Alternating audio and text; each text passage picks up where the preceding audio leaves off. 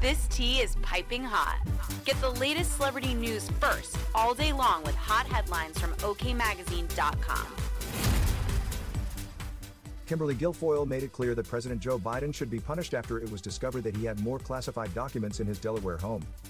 On Sunday, January 15th, the TV star, 53, captioned a cartoon of Barack Obama sweeping Biden, 80, away with VP Kamala Harris by his side.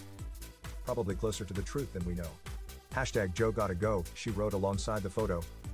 Of course, people agreed with the brunette beauty who is engaged to Donald Trump Jr. One person wrote, "No doubt Biden is being pushed out. Things could get a lot worse. Have to wonder how they'll get rid of Kamala next," while another said, 100% true. It was his plan all along. A third person added, "Raid Obama now for documents." One day later, Guilfoyle compared the situation to when Donald Trump's Mar-a-Lago home was raided in 2022 when he too had a lot of classified documents laying around. Trump has declassification authority, Biden. 0 declassification authority, Trump. 1 secure location, Biden. Multiple unsecure locations, Trump. National Archives was aware, Biden. National Archives wasn't aware, yes. There's a difference, she wrote on Twitter. Some disputed Guilfoyle's points.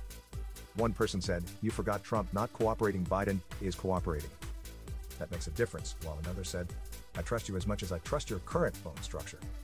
A third person added, "Take a tip from an old friend. Run as fast as you can away from that family."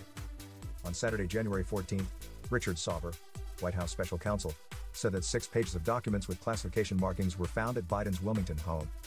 "The DOJ officials with me immediately took possession of them," Sauber said in the statement.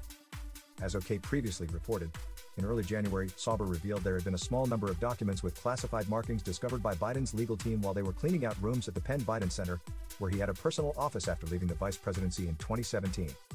Since that discovery, the president's personal attorneys have cooperated with the archives and the Department of Justice in a process to ensure that any Obama-Biden administration records are appropriately in the possession of the archives, Sauber explained at the time.